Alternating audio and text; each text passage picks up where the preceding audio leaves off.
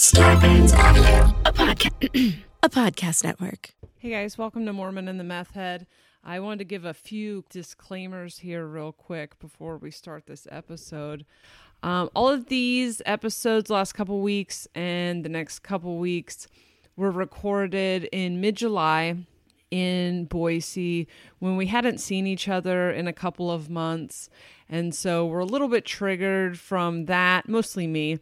And also, this is right in the midst of my kind of duffel bag of feelings experience. I'm much better now. I'm much happier.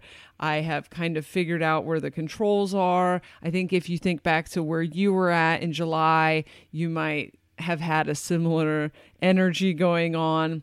But I just wanted to warn you that the next couple episodes are not at all funny. There's nothing funny. Also, I didn't even want to put this episode out because there's several things that I say in this episode that aren't true. We're like evolving too fast right now to be living in different states because the shit's coming. We're figuring so many things out that it is not true. Like not true. Like I lied, but like I have learned a lot more. My eyes have been opened quite a bit more. This is the codependency episode that I didn't think we were going to put out, but we don't have enough episodes. And it's also important because this is a great example of an episode that never would have seen the light of day because it's me being vulnerable. And a big part of the reason that the episodes of me being vulnerable never came out was because I really only ever experienced vulnerability with Aaron. And I talk in this episode about codependency. If you listen to my other podcast, you've already heard me deliver a pretty cool explanation of my codependency, and I was in control of that narrative, and here's me trying to deliver it in front of Aaron, and in front of Aaron, I feel the crushing weight and shame. And what's really interesting to go back and edit this episode is this episode gets cut short because I feel like Aaron is attacking me. Not attacking me, but like I felt like he hated me when he's talking. And this had happened several times in podcasts that you guys never heard. And I think this is a symptom of my particular brand of fear of intimacy or codependency. And so we had we had a lot of episodes that ended quickly because I got super triggered and would start crying or whatever. And I'll kind of get into why that is in this episode. But that's what happened in this episode. This was a very hard episode to record. I felt awful and shame, just covered in shame by the end of it. It was very embarrassing. And I thought he was mad at me by the end of it. And now I'm listening now and I'm prepared to run into the part where it's obvious that he was mad at me. And now being pretty distant from that particular codependent activation, I'm like, wow, my perception was fucked up. I talk sometimes about how when I am feeling socially anxious, it feels like the whole room is looking at me through a fisheye lens. And I know that that is an illusion. And I've learned to like kind of ignore that.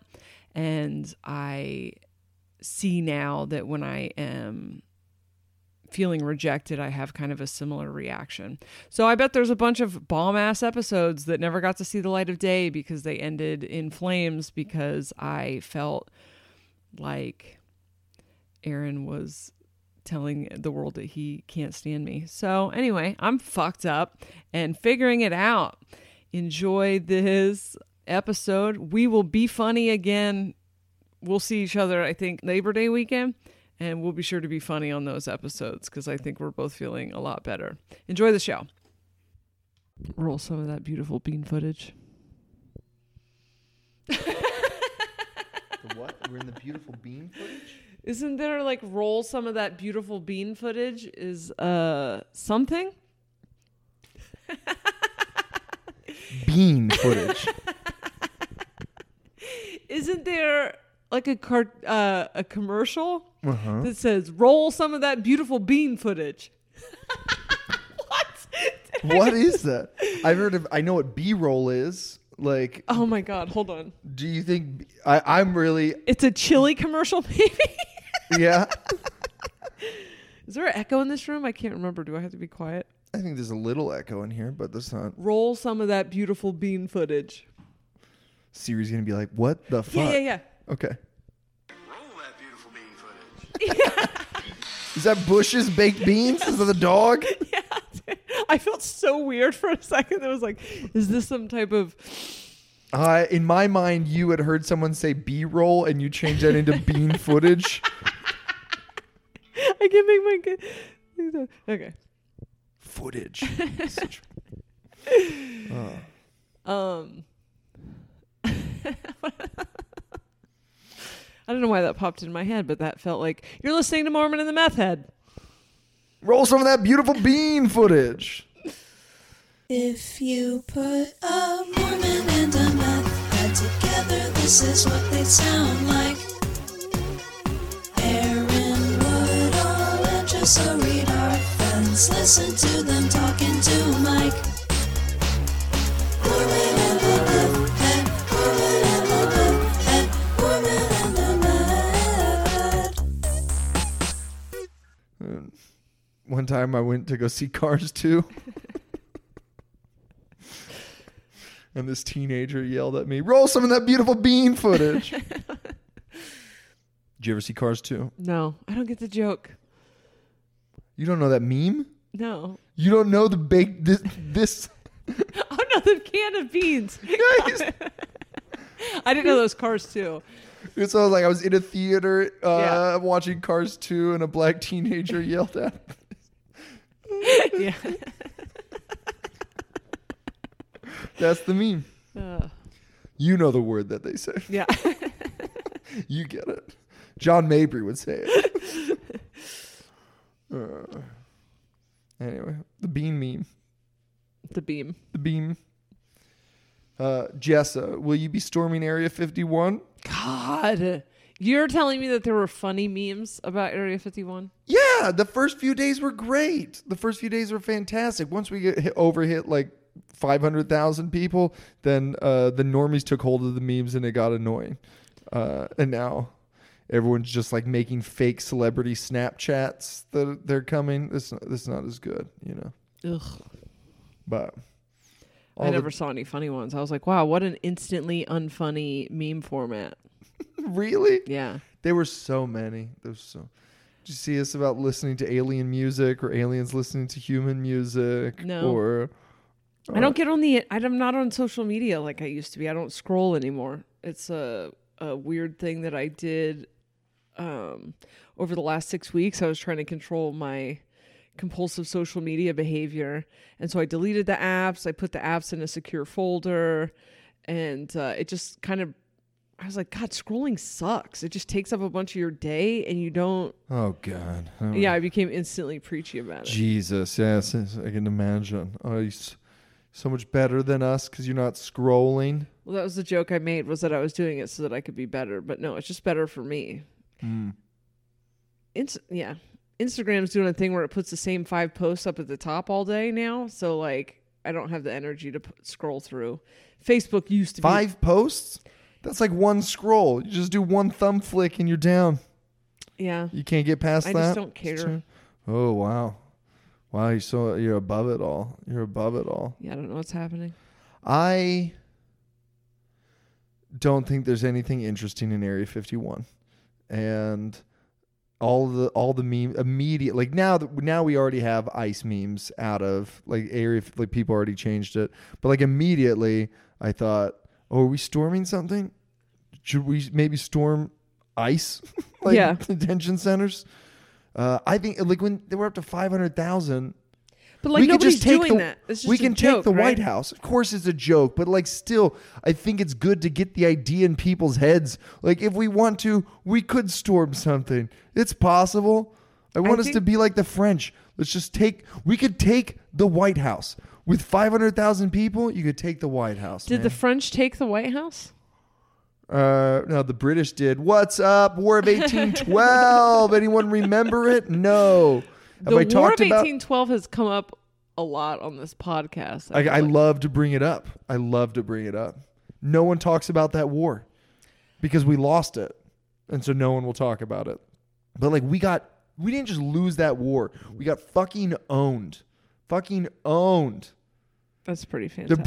The British, you know what the British came, they stormed across Maryland, burning everything down, burned down the White House, and then just left. They're like, bye. See you later. Do you know what we got? We got the worst national anthem in world history. That's all we got from it. And it's so weird that that's our national anthem. We lost. And we wrote a song about it, and we sing it all the time. And like I think that there are countries that have like that mentality. Like I think Poland sounds like a country that would have an anthem about losing a war, you know? America though is just like we're always just like on our own nuts, gassing ourselves up. We never lost anything. We're undefeated in world wars and blah blah blah. And it's weird that our national anthem is a song about like how the British just bombed our asses all night long, but our raggedy ass flag was still up at the end in the morning. So we're like, yeah, so moral victory. I guess you could say our flag was still standing. The White House is on fire, and you're excited that the fort's flag is still waving. Give me a break, Francis. Fort Coppola. Francis Ford Coppola.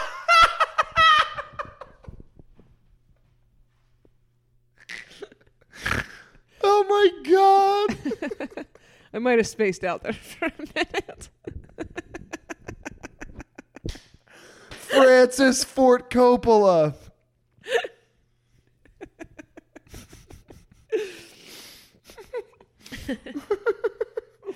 Oh man.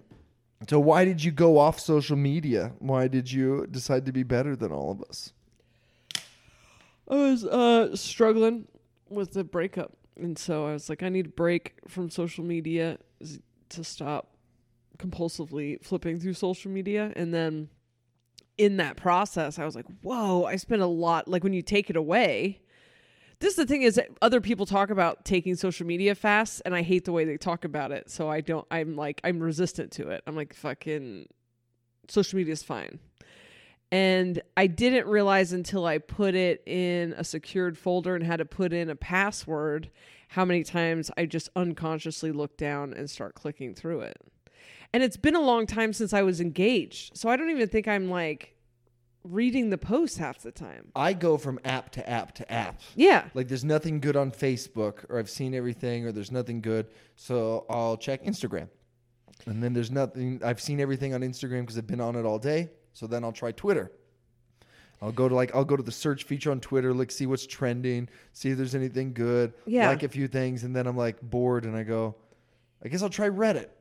I would do Reddit, and then I would go to YouTube, and that's part of I think why I end up reading so many comments. Is I'm just running out of things to look at, and then I would check our podcast and our podcast ratings, and then it was a loop. And so half the time I would get on my phone to send somebody a text, and then end up in the fucking loop, and was like, I became very aware of loops. I became very aware of anything where I was getting stuck. And so every single time I pick up my phone, I go through this and the loop just kept getting bigger and bigger and bigger because we have multiple Facebook pages and groups and fucking Instagram accounts. And then I have multiple podcasts and so many things on YouTube. And there came a point where I was like, what am I looking for? Like, what am I trying to find? And I didn't have an answer to that. Everlasting peace.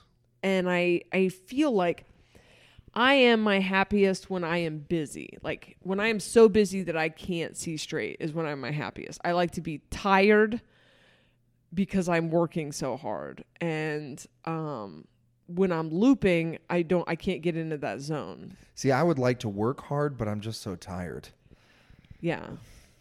I love it. Like when we were on the road, and I don't like to not get enough sleep, but I liked being super, super busy. And we were on the road 2 weeks out of the month, and then we'd come home and there would be a lot to do before you had to get back out on the road and stuff. Like I liked that.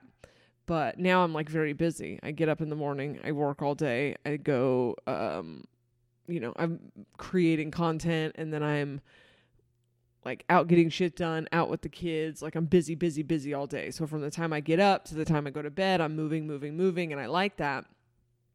But I couldn't get to that space. It was like something I intended. Like I want to be busy. I want to work constantly. And it's good for my self-esteem. It's when I'm happier. Otherwise, there's too much. My brain doesn't fucking stop. And if I'm busy all the time and I'm making things, I'm creating things, and I'm moving forward and I'm moving at the speed of Jessa, I'm a more content person. And when I don't have that, I am compulsive. And I've realized that I have like obsessive thoughts and lower self-esteem. And so I wanted to get busy. But you can't do it when you're staring at your fucking phone all day. And it takes me 20 minutes to go through one loop, and I got nothing out of it.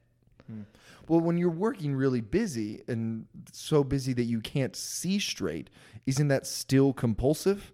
It's just a little bit, it's just like a more productive way to use that. But aren't you still... Oh, I'm sure, yeah. This is like so funny that I was like, I'm not an addict.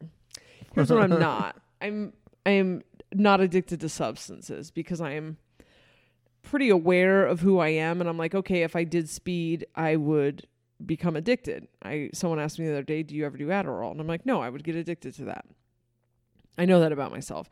I can do these certain substances. I don't like these other substances, but I have learned that I am mad addict personality. And it's just that I like conquer addictions to certain substances. Like I struggled with food, and then I figured it out, and now I'm struggling with compulsive addictive behavior in relationships, and now I'm figuring it out. And I think the part of me that needs to be moving all the time, I do think I figured out a long time ago that the addictive personality is kind of a gift, though. Like it's my brain is like my brain's a supercomputer. But if you take an addictive personality and give it healthy things to do, it is a really powerful thing. You know, if you get it, you reprogram it so it's not self-destructive anymore. So things I know about myself is that I like to plan things. I like to plan travel. I like to plan trips. I like to figure out moves. I like to be doing that sort of thing. And I learned that like, if I do that sort of thing, like that's a good, healthy thing for my brain to be doing. And I think that's part of the reason that Jason never did anything for himself, is because all of that's just good for my brain. So it's like, I'll handle all of the bills. I'll handle every trip we ever do. I'll coordinate everything the kids ever do. I will take care of all of your shit. I will make your resume. I will find you, new places to apply for jobs. Like I just like secretary shit because my brain just doesn't fucking stop. And when I don't have new things to create and build and work on, then it starts to get focused on negative things. I also can't have low self-esteem. Like I can't fuck with low self-worth because it'll tear me to shreds in like a month. I can't give this brain, hey, you're not pretty. You know what I mean? Like, hey, have you ever noticed how old your face looks? Because I'll just grind on that, lose my mind. Yeah. And then I'm just Googling plastic surgery and looking up people that are prettier than me. And see, I feel like I do that. My mind does that. I think of myself as very anxious. I have a lot of anxious thoughts and things that just like, my mind races and races through a million different scenarios of how this could all end badly. Any given, like the people that walk into a room and are immediately scoping it out for, like, this is like Jason Bourne type person, not a real person, but a person from a movie, like walks in and knows where all the exits are, knows where all the weapons are, knows blah, blah, blah. Like Sherlock Holmes, how he plays out all these different things in his mind. That's what I do, but with like all the different ways that everyone could hate me. I'm like, I walk into a room and I can immediately see everyone, take them all in like Terminator, and think of all the ways they could possibly hate me.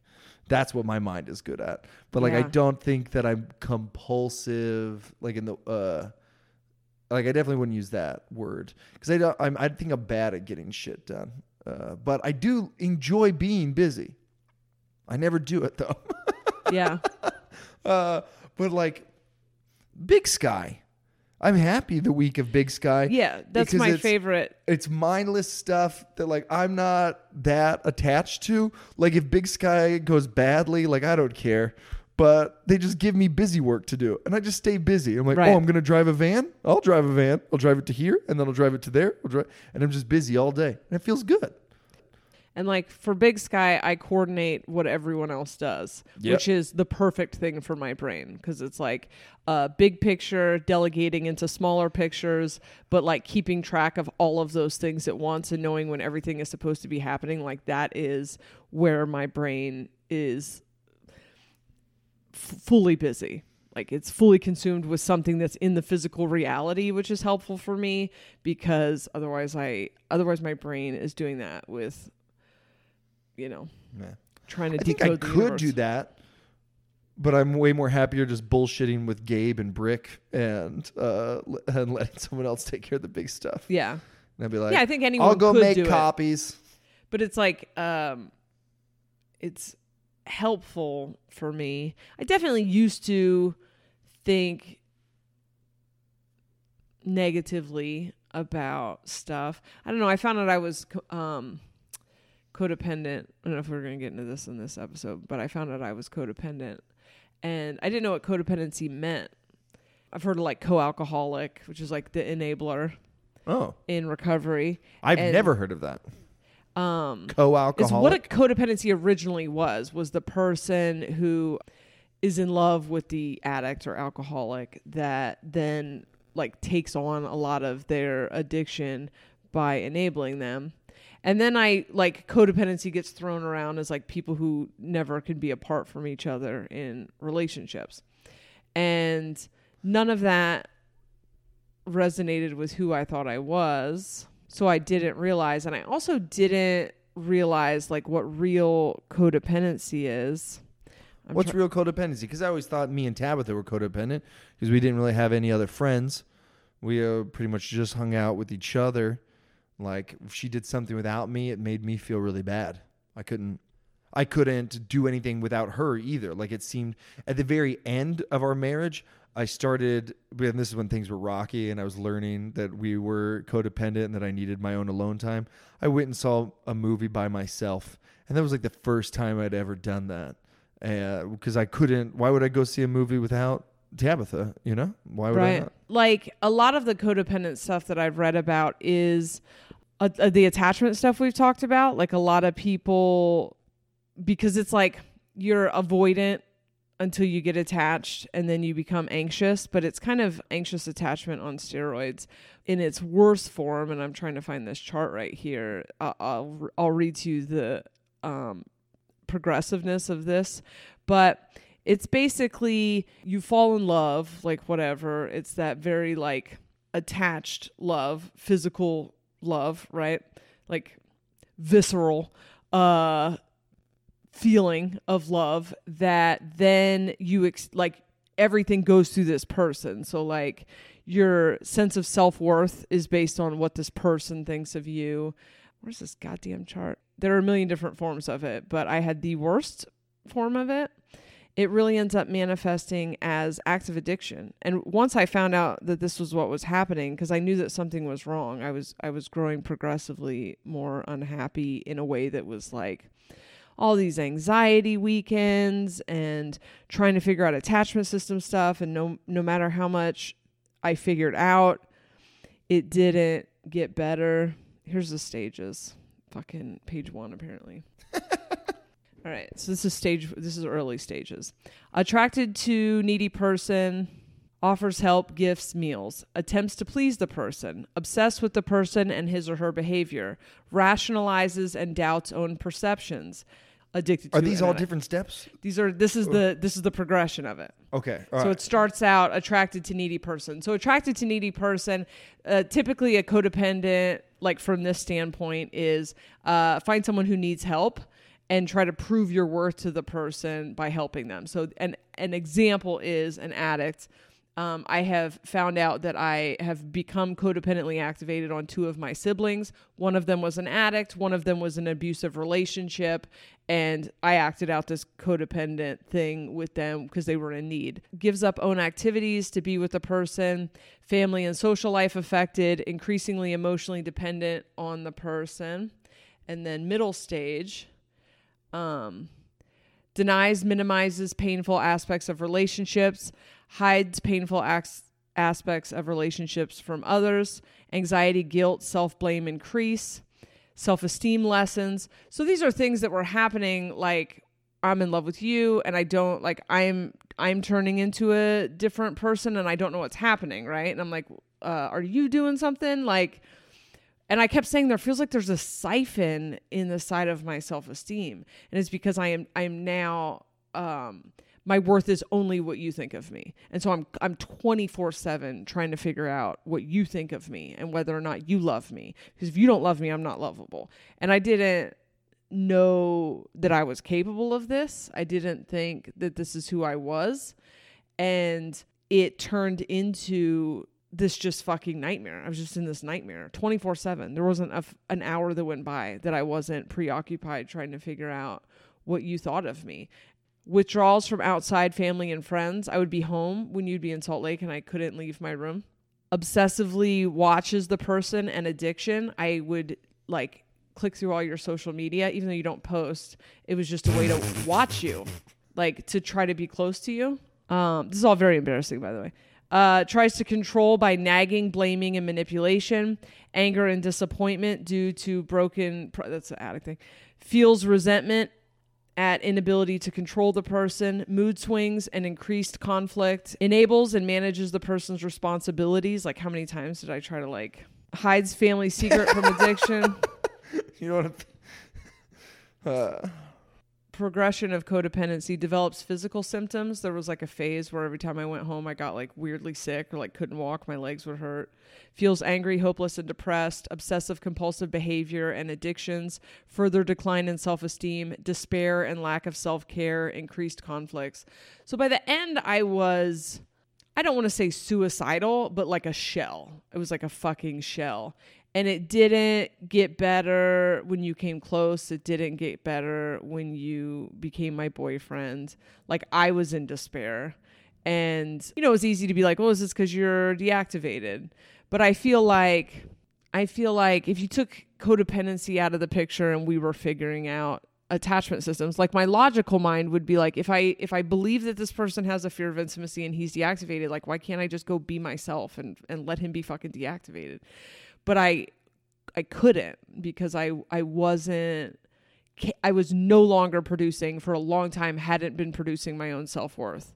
And if you weren't talking to me, then I was unwanted. I was constantly trying to prove my worth. If you were sad, then that meant I failed. And since I failed, like, why would you keep me around? And if you were happy and it didn't have anything to do with me, then it just meant you were leaving because you realized that I was worthless. If you didn't think I was pretty, then I was hideous. I would I was at a Christmas party once that you weren't even at, and just like couldn't even socialize because I was just obsessing over how much prettier everyone was at this party and how much you would have liked them so much more than me. And you were even at this party, and I don't fucking think like that. I didn't have teeth in my 20s and was just like, fuck it. I got personality. And like suddenly I hate myself. I hate myself so much, and I need you to fix it. And then I had something to project it onto. I just was like, you have to be you have to love me. You have to love me. And, if you don't love me, then I have to face that there's something wrong with me. And I got really gross. I got really gross at the end. And then when you became my boyfriend, I slept all the time. And that was something I was like, what the fuck? And I think it was that when you were around, and I wasn't trying to get you to say you love me, you were like going with it for the moment, I could finally rest. And I wasn't like, for the first time in however long, I wasn't like flailing to get some self-worth from you or like feeling completely unsafe. I could just like sleep finally. And all my dreams were about you. You were the last thing I thought about before I went to sleep. The first thing I thought about when I woke up. If you wanted distance, it was because you hated me. And I would just pace the floor or like curl up on, I just spent so much time curled up on the floor of my bedroom, just like downloading Kindle books about, like what the fuck was happening to me, like what's going on, like Googling my symptoms. And,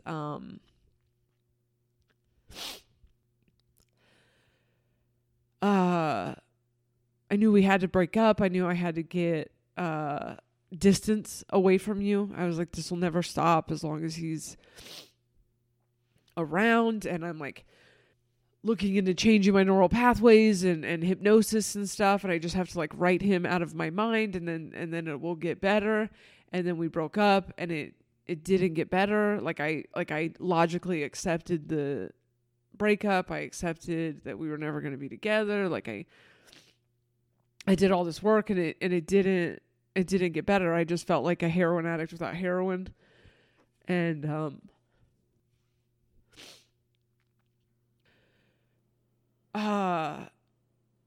felt like a shell. Like this, I was like, I don't remember who Jessa was, but I'm not her anymore. I don't know who I am, but I'm just this shell. I'm just this broken shell. I'm going to be broken forever. And I went to therapy. I quit dating. I quit having sex. It was just like, something's fucking wrong with me and I have to fix it. And the therapist didn't. I would just go in and give like a weekly accounting of how you felt about me that week. And when I made you mad. What? And when and she never once was like. But we weren't talking at this point. Anyway, no, we were still like in enough contact that I'm like breaking down for her. Like it was just the errand sessions. At no point was she like, what about you? What about you? What do you think? What do you want? Like there was like, at no point was she just like, Aaron. And I felt like I was just catching her up on everything. But then I was watching tarot videos compulsively on YouTube, and they were like, there's like codependent energy watching this. And I Googled codependent because 3 different tarot readers said that. And I started to find this list of symptoms that matched the symptoms that I had. So essentially, it's like a drug addiction. I don't know. It's like at some point, my wires got crossed and I stopped. It's basically like the What is Love episode, and then I just ate my words. Like I became everything that I thought I was above, you know? Because I had a marriage that wasn't codependent, and so you do something for 10 years and then you think you've mastered it, and then you run your fucking mouth and then you eat those words. And but at some point you became a drug, right? Like I stopped doing things for myself. I stopped loving myself. I stopped getting acceptance from myself, and I became fixated on the idea that I needed the acceptance from you. Otherwise, I was worthless. A bunch of stuff I didn't even realize. Like now I can look back and be like, oh, what a fucking crazy thing to think right there. Or what a crazy thing to do right there. But I didn't. Go back to something you said a long time ago. I did love you. I did try to fix it. But it didn't matter what I did. Yeah. Like you never. Because you can't love me enough. I have to love myself. And I don't know what happened to make me fall out of love with myself. Well, I do. I don't think I loved. What was it? I think some of my self-love, I think it was just about finding a more authentic version of myself. And so some of my self-love was a defense mechanism. Some of my self-love was an armor that I wore that protected me from rejection.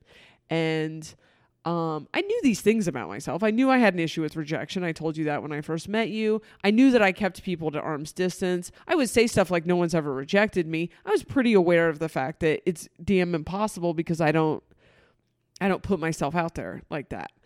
And I put myself out there pretty quickly with you. And then but I thought you said it first.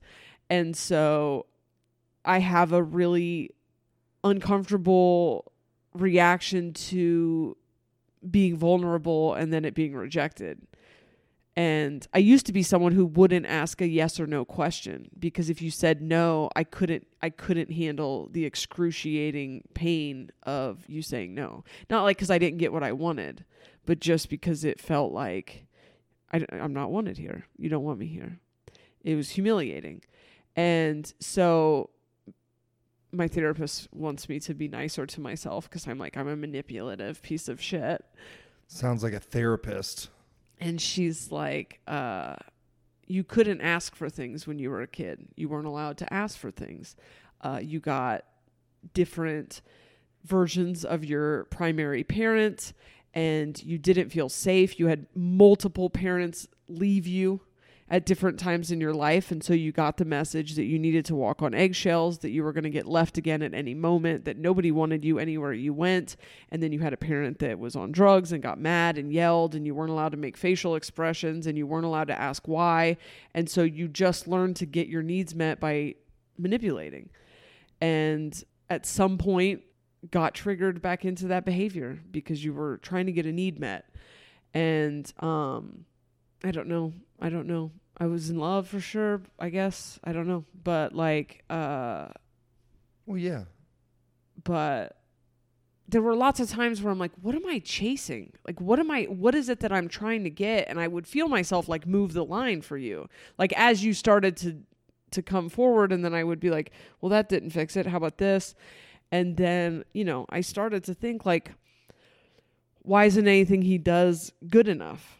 Why am I still not happy? Why am I still curled up on the floor? Why do I still feel so unsafe? I remember at one point being like, I just need somewhere to put my feet. Like I don't feel safe. And then you did the things, and then I still didn't feel safe. I still felt insanely unwanted, even when there was no evidence that that was the case. And it just progressed into this fucking nightmare until I didn't know who I was. And now I've spent the last 6 weeks, like, it's hard. I feel like I have to ask myself, like, what's my motive for every single thing I do? What is it that I want? What is it that makes me happy? And when you ask yourself those questions, do you have answers for it? Sometimes, but then I'm like, I don't know the answer to some of it. And like, I'm alone right now because I have to be alone because I'm terrified of this happening again. And so I'm like, well, I'll take a year and I'll just figure it out. And then I see all this other behavior where I'm constantly trying to, I think I just developed a personality that is relatively universally likable. And then I also developed an armor that doesn't care what anyone thinks. And then I developed ways to control when I was young, I was obsessed with controlling the perception of every single person. I had to control what every single person thought of me. I could not have one person not like me. I couldn't fucking deal with it. And I tried to keep really big bubbles, and I was constantly making up stories to impress people. When you say bubbles, what do you mean? Like, I would have a lot of people in my life. Okay. Large groups of people. I'm still like driven for attention and stuff. And I was trying to get my needs met. Like I was trying to be seen and heard, and but I couldn't have anyone think anything negative about me, and I couldn't have anyone think that I had any faults, and I couldn't, and it like changed when I died and came back and did drugs, and I healed a lot of that, and I accepted a lot of my stuff. Like I did fall in love with myself during this awakening, but there were still big pieces of this trauma about me when I got clean, and I knew I was manipulative. And I don't mean like controlling people to do fucked up shit. I mean the crushing weight of somebody saying no to me was so unbearable that if it was anything that required the slightest bit of vulnerability, I would just talk about it third person. And then if you offered it to me, cool. And if you didn't offer it to me, I would just assume that you didn't want to give it to me. And then nobody has to get hurt. And I would just adapt without it. And I just would never be like, hey, I love you. I want you in my life. I would never, ever say that. I wouldn't ask my boss for a day off if I wasn't positive beyond a shadow of a doubt that the answer would be yes. I would talk in front of him about how I needed this day off and I don't have any idea what I would do. And then if he wanted to offer it to me, he could offer it to me. And if not, then I would just deal without the day off. Like I wouldn't directly ask for it. And then Jason was very direct. And we kind of compared notes. And I was like, sometimes you're direct and it fucks people up, because a lot of people are not direct. And, we exchanged communication types, and I learned to get better at asking for things that I want. And it was years and years and years of trying to become like less manipulative. And that all came back. I mean, I think there were phases where I was like, I'm doing a good job. I'm just telling you what I want. I'm telling you that I love you, even though, I'm telling you that I'm in love with you. I'm telling you that I think we belong together, even when you're like, no, that was all like huge progress for me. But I like ceased to exist. So I don't even have a great explanation for it. It's still, I can hear it. Like the voice is still there. It's like way less powerful. But I was like going to rearrange my bathroom, and I was like, I wonder if Aaron will like it. Like fucking what? You don't even live in this state. You're gone. You're my ex-boyfriend. And my brain's still like, I don't know. A couple other examples of when this has happened that I feel like make a little bit more sense, and that it's been a long enough time that I can be like, oh, this is what happened, right? One of my sisters got addicted to drugs. I was like 6 months clean. I was the worst. Like I've often said, that's the worst of my personality defects, running wild and very controlling already, very self-righteous. Just early recovery. People kind of suck anyway, but it was not good for me. It's appalling considering I was drinking my pee 6 months before that. But anyway... I go out and my sister, something about someone in crisis triggers it or plays into it or something. I already have a problem where I feel like if somebody expresses a problem to me, I feel responsible to fix it. Why do you think that is? I think I'm good at solving problems, but I think I'm probably trying to prove my worth, but I feel overwhelmed by the need to fix it. So now I have hundreds of people in my inboxes talking about their problems, and I can never just be like, hey, sorry, I can't do this. I have to fix it. If somebody expresses a problem, I can't just be like, yeah, cool, me too. I have to come up with a solution. Do you think that it's easier for you to focus on other people's problems than your own? Maybe. I don't know. I feel like I focus on my problems pretty hard. I feel... Do you think that it demonstrates any worth to yourself when you can fix somebody else's problem? Like, I know that you're trying to show your worth to that person, but like, do you think that it also... makes you feel good to solve problems? Yeah, that's a big part of my identity. It's probably a spiritual ego also. You look like a raccoon. I was like, I forgot I have makeup on.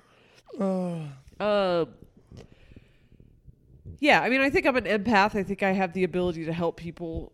You know, I have a communication style that helps people put pieces together, but I do get compulsive with it to where, you know, I turn my friendships into project ships, and then I end up feeling unfulfilled, you know, because a point comes where I feel like I need them, and then they don't. I have created this I learned in codependency book, big dog, little dog dynamic in all of my relationships. And then when I need the person, they don't know how to be there for me because I created this fucking dynamic. You want to explain that Dr. Seuss dynamic? What is big dog, little dog? Where you become the savior or the advice giver or whatever in your friendships, and you don't get your relationships, and you don't get vulnerable and let them help you. And you're constantly rescuing the people around you, and then... Well, in my experience with you, that was true. Yeah. I felt like you wouldn't hear anything that I had to say about any problem you had. You didn't see problems that you had. And like you were very eager and willing to fix me and tell me about this and that. And then I felt like you were not that I had little problems or anything. I probably had beams as well. But like you were focused, like, you know, that scripture about the mote in my eye versus the beam in yours. Like you didn't see any of the things that were problematic. Yeah. And I feel like you had a protective self that is to keep you from your core issues, to protect you from it. But your protective self was this helper and this problem solver.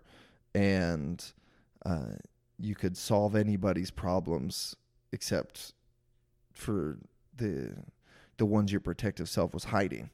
Yeah. And I think that like there's like a desire in you to fix something. And so you're just projecting it outwards though. Like you're just pushing it outwards.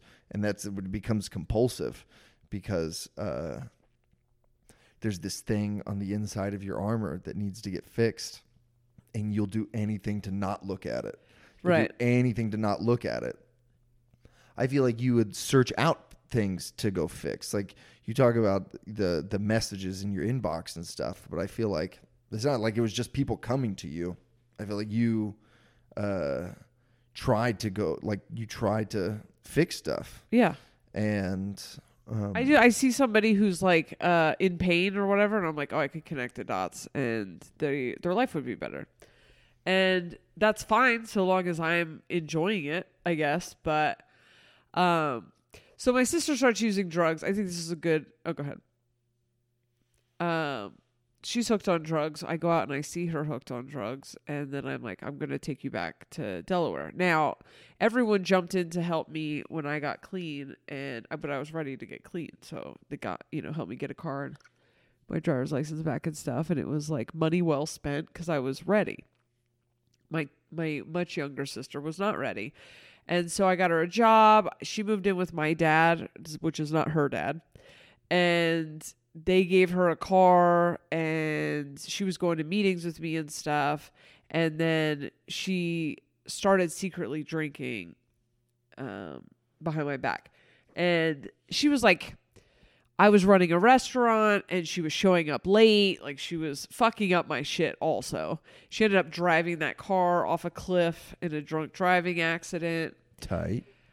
But I became so obsessed with my sister and her behavior as like this, like I was her mom, like a very unhealthy attachment to the outcome, which doesn't logically line up with things that I logically know, like logical Jessa, which until very recently, I only identified with logical Jessa.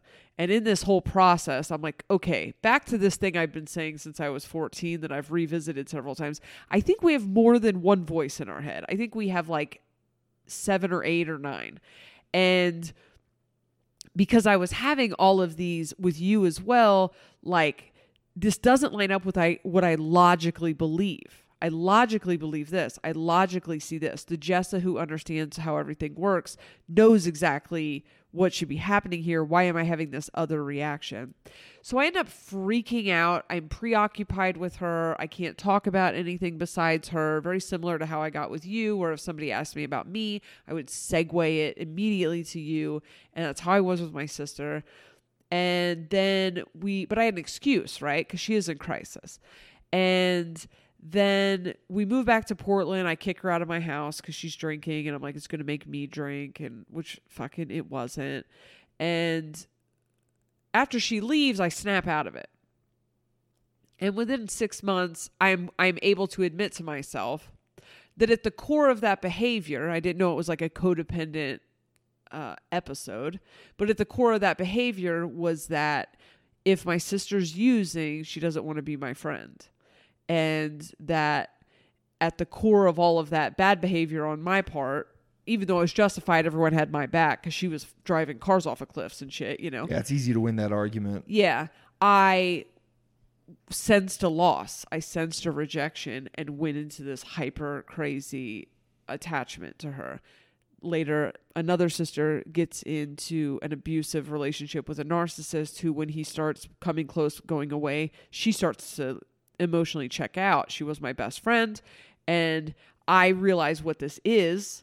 I find out what narcissism is, and very similar to how I reacted here, I'm like reading a million books about narcissism and sending her articles. And, you know, she's in it. She's in this abusive relationship, so she doesn't want to fucking hear this shit.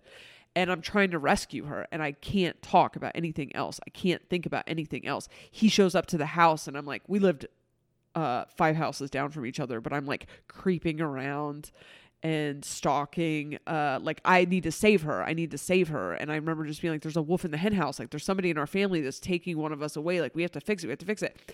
And then he ended up being a fucking nightmare. And I was right, but it was that he was taking her away. Not like, if she had gotten in a healthy relationship, we were best friends the whole time she was married, it was fine. It was that she was like checking out, you know? And so I sensed a loss. And then when the loss came, I just started looping. I got very compulsive and crazy. And then once again, that one really damaged our relationship. I called her recently and was like, I was codependent when I did that to you. And she was like, I don't even fucking remember that. I mean, she remembers the relationship, but, that just means you were really good at sneaking around. She never saw you in the front yard. Yeah, she definitely did see me because I was like, you don't remember me stalking outside? And she was like, oh yeah, what a fucking psycho you are. Yeah, get out of my bushes. But same thing. It was like 18 months and I didn't talk about anything. Like, everyone was so sick of hearing about her and that dude. And I almost fought that dude. I was plotting that dude's death. Like, so at the root, it is... The sad thing is she only managed to kill his cousin.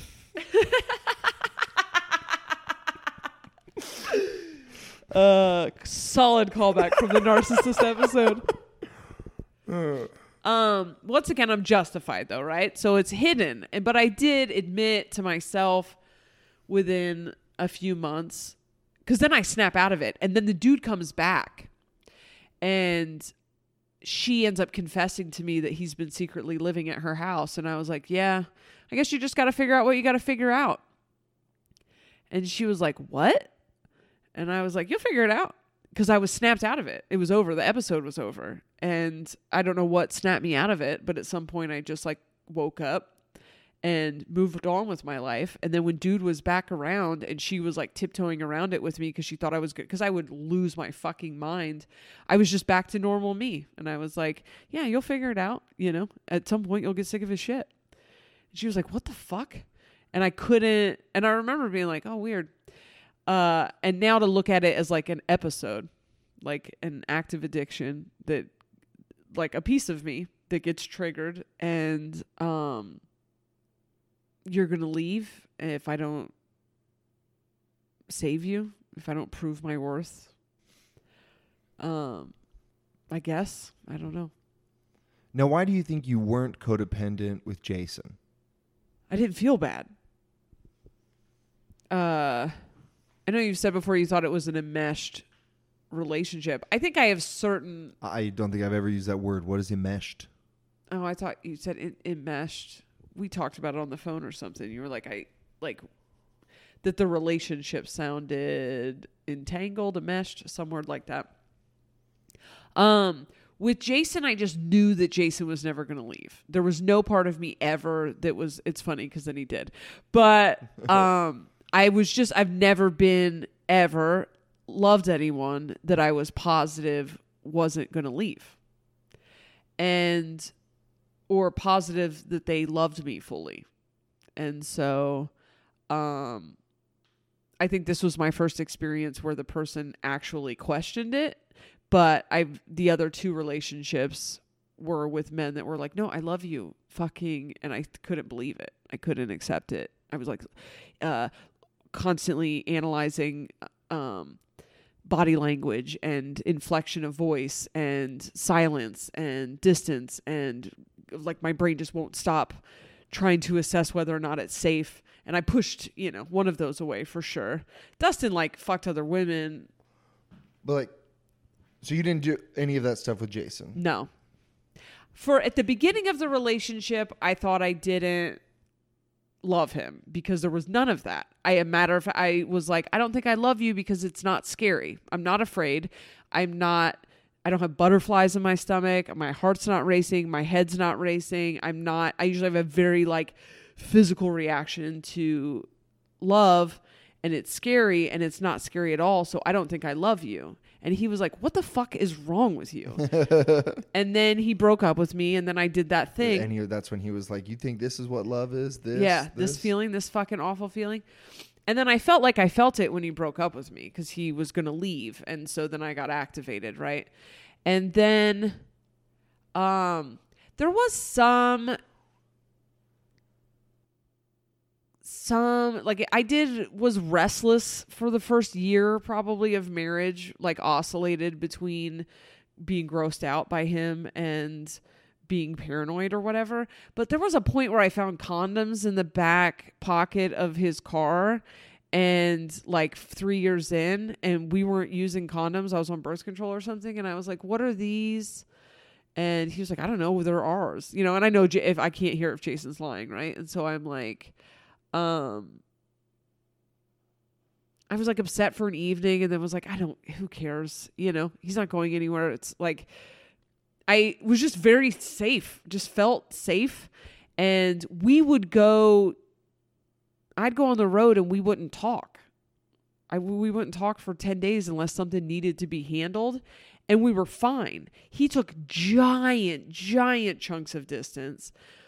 And every once in a while I'd message him and say, are we okay? Because I would kind of get the sensation that he was mad or something, because he's a dick. Like, he's a dick. So when he was like OCD activated or whatever, but I was okay. I guess that's the determining factor, right? Is that I was okay. And my sense of who I was and my worth came from me. It didn't come from him. And do I look back now and see some tendencies to manage his entire life for him? Yeah, he loves that shit though. So like, I wasn't crossing his boundaries to do it. It wasn't. Oh, what do you think?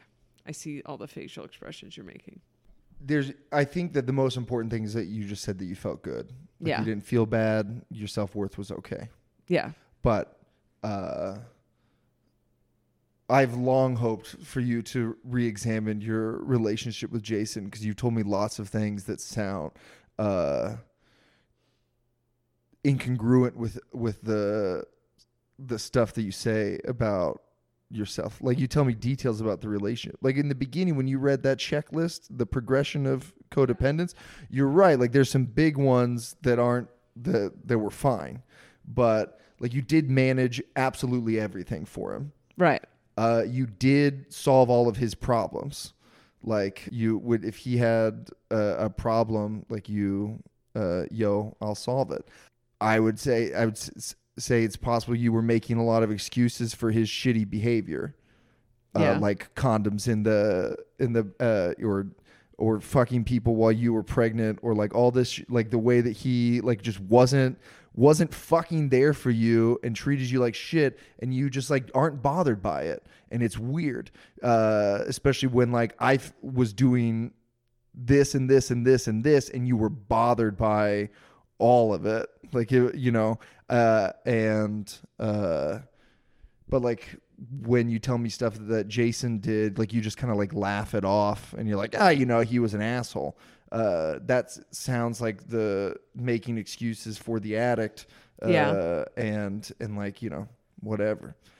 But you know, you've told me ways that you would have to not exactly tiptoe around, not the same thing as eggshells with your parents or whatever, but like they were things that he had to have a certain way, and you were like, you would make sure that things were like that so that he wouldn't be upset. And but I think the most important part is, like you said, like you didn't feel bad. I felt loved and I felt wanted, and the rest I just was like, I felt like he made sacrifices for me. I can't name them now, but I felt like, well, he did a lot, but I felt like every relationship I had before him was toxic, and I was like, you can't chip away at the foundation.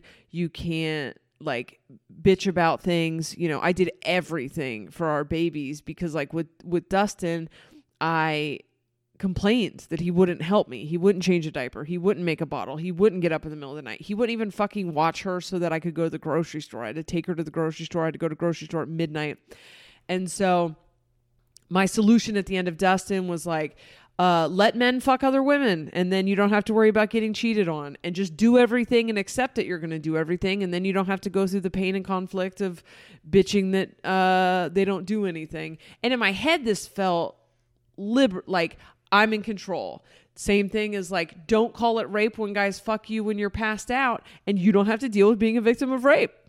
And, you know, it's just this thing I do where it's a genius plan. I change the narrative so that I don't have to deal with being the victim. And I thought I was happy with Jay. I felt safe. I felt safe and wanted. And the rest of it, I was like, this is just, how people are good to each other in relationships. And I think I'm easier to deal with than he is. But I felt like he did a lot.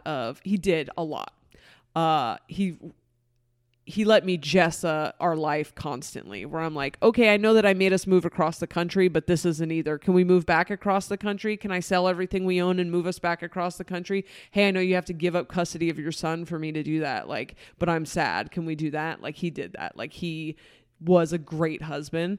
He was also a huge dick, and I don't care. Like, I didn't care. And, it didn't even occur to me till dealing with you that it's weird that I want to, like, that I run everything, and that I've run everything in every relationship I've ever had, like money and stuff like that. It's just busy work, and I like busy work, but you know, he and I split up, and I stopped handling his finances 18 months after we split up. And, that's what I'm talking about. Yeah. I didn't know any of that was codependency. And I'm just now, like, I'm picking up a lot of that stuff. And at the core, I'm like, does it matter? If there's a partnership between two people and one person doesn't give a fuck and the other person wants to do it, who cares, right? In the beginning, it was because I didn't want him touching the money. I wanted separate bank accounts. I wanted separate finances. I didn't like the way he was with money. And then we had to combine the stuff because I was making more money than him. And when we had to combine the finances, I was like, well, I'm going to take care of the finances because I don't trust you. And then after a while, I just took care of everything. And then it was just, he worked 60 hours a week and he made a fuck ton of money, and I handle everything else. And it was like a good system. I got to do whatever the fuck I wanted once I had everything handled. And I was happy. And I felt safe, and there was no intimacy. So was I happy and I felt safe because I knew this person wasn't going to go anywhere? Yes. why was I really safe? Because I wasn't vulnerable or intimate. And that's not the case with you. And I didn't give giant pieces of myself to Jason because I didn't have them to give to Jason because I couldn't have sex with him. I couldn't let my guard down and have sex with him. And I couldn't be soft or gentle with him, which good thing, because he sucked at nurturing any of that. And I immediately upon hugging you the first time was like, I want you in my there was a physical like reaction to you that made me put my guard. I couldn't put my guard up. And it was terrifying. And it was something I felt like I needed to control. I needed to manage. I felt like you had pieces of me you could take at any minute, and I couldn't stop giving them to you. And I would like obsess over ways to stop being so vulnerable and try to control the power dynamic and whatever. And I couldn't. I was fucking incapable of that with you. And so it spiraled into this whole thing where I needed you to love me, otherwise I was worthless. And you don't think you controlled the power dynamic at all? I would intend to not vomit out how much I love you and adore you and think everything you do is amazing and whatever. Like there were times where I was like, just stop saying that stuff. Like what if you just didn't say that stuff, and then he wouldn't have the pressure of carrying it around and you wouldn't feel so fucking dumb all the time. And then I couldn't stop. Like I couldn't. I would make it like 5 minutes. And then if you said anything even slightly self-deprecating, I would have to roll out the fucking scroll of all of the reasons that you're God on earth and the most perfect person I've ever met. And then I would feel like shit. I would feel dumb and exposed and awful. And you would feel weird because, you would be like, well, I don't sit around and fucking like make lists of why you're amazing, because it's weird. And then no, I mean, I feel like I stated needs and you sought to meet those needs. But I think usual Jessa, I wait until you give me something and then I'll give you that much. Like I maintain the power dynamic. And with you, I would just give up all my power constantly. Like I couldn't stop I'm not saying that you did anything negative, but there were a lot of times that I felt like if you just chilled the fuck out and like just let things be chill rather than worshiping him, you guys might be all right. But it's like weird that you do this. It's uncomfortable. It's uncomfortable for me and it's uncomfortable for you. Like you can just think those things about him. You don't have to fucking tell him those things constantly. And I felt like it was so fucking obvious if I was doing something. I just thought the other day when you were like, I said I'm going to take a nap and you were like, oh, okay, I won't call you. And then I was like, you were going to call me? And I'm already dealing with this in my head. And I was like, you're taking a nap, Jessa, take a nap. And you were like, take your nap. And that's because for 20 months, I wouldn't have taken that fucking nap. I would have like, oh, you want to talk to me? You want to talk to me? Okay, let me get on my phone. I'll call you. Like I was just like, and then like not okay with myself for being like that, because then the shame sets in because like, you're just making an idiot out of yourself and he doesn't even like you like that. And, I hate this episode. I look like you were falling asleep. I remember one of the first things that you were mad at me about. I don't think you brought it up right away. I think you later, but like the first Christmas that we knew each other, like I remember you being like, I was having a hard time and I texted you and you were like, oh, sorry. Watching a movie with my brother. And I was like, yeah, well, I was watching a movie with my brother. We were watching Die Hard. It was Christmas. It was like, we just couldn't. And you were like, yeah, well, when you texted me something and said like you had a hard day or sad day, and I left this party and called you right away. And I was like, oh yeah, well you shouldn't have done that. Like you could have told me I'm at a party, I can't, and I'd been like, okay, cool. Because that's normal. That's totally that's okay. That's absolutely fine.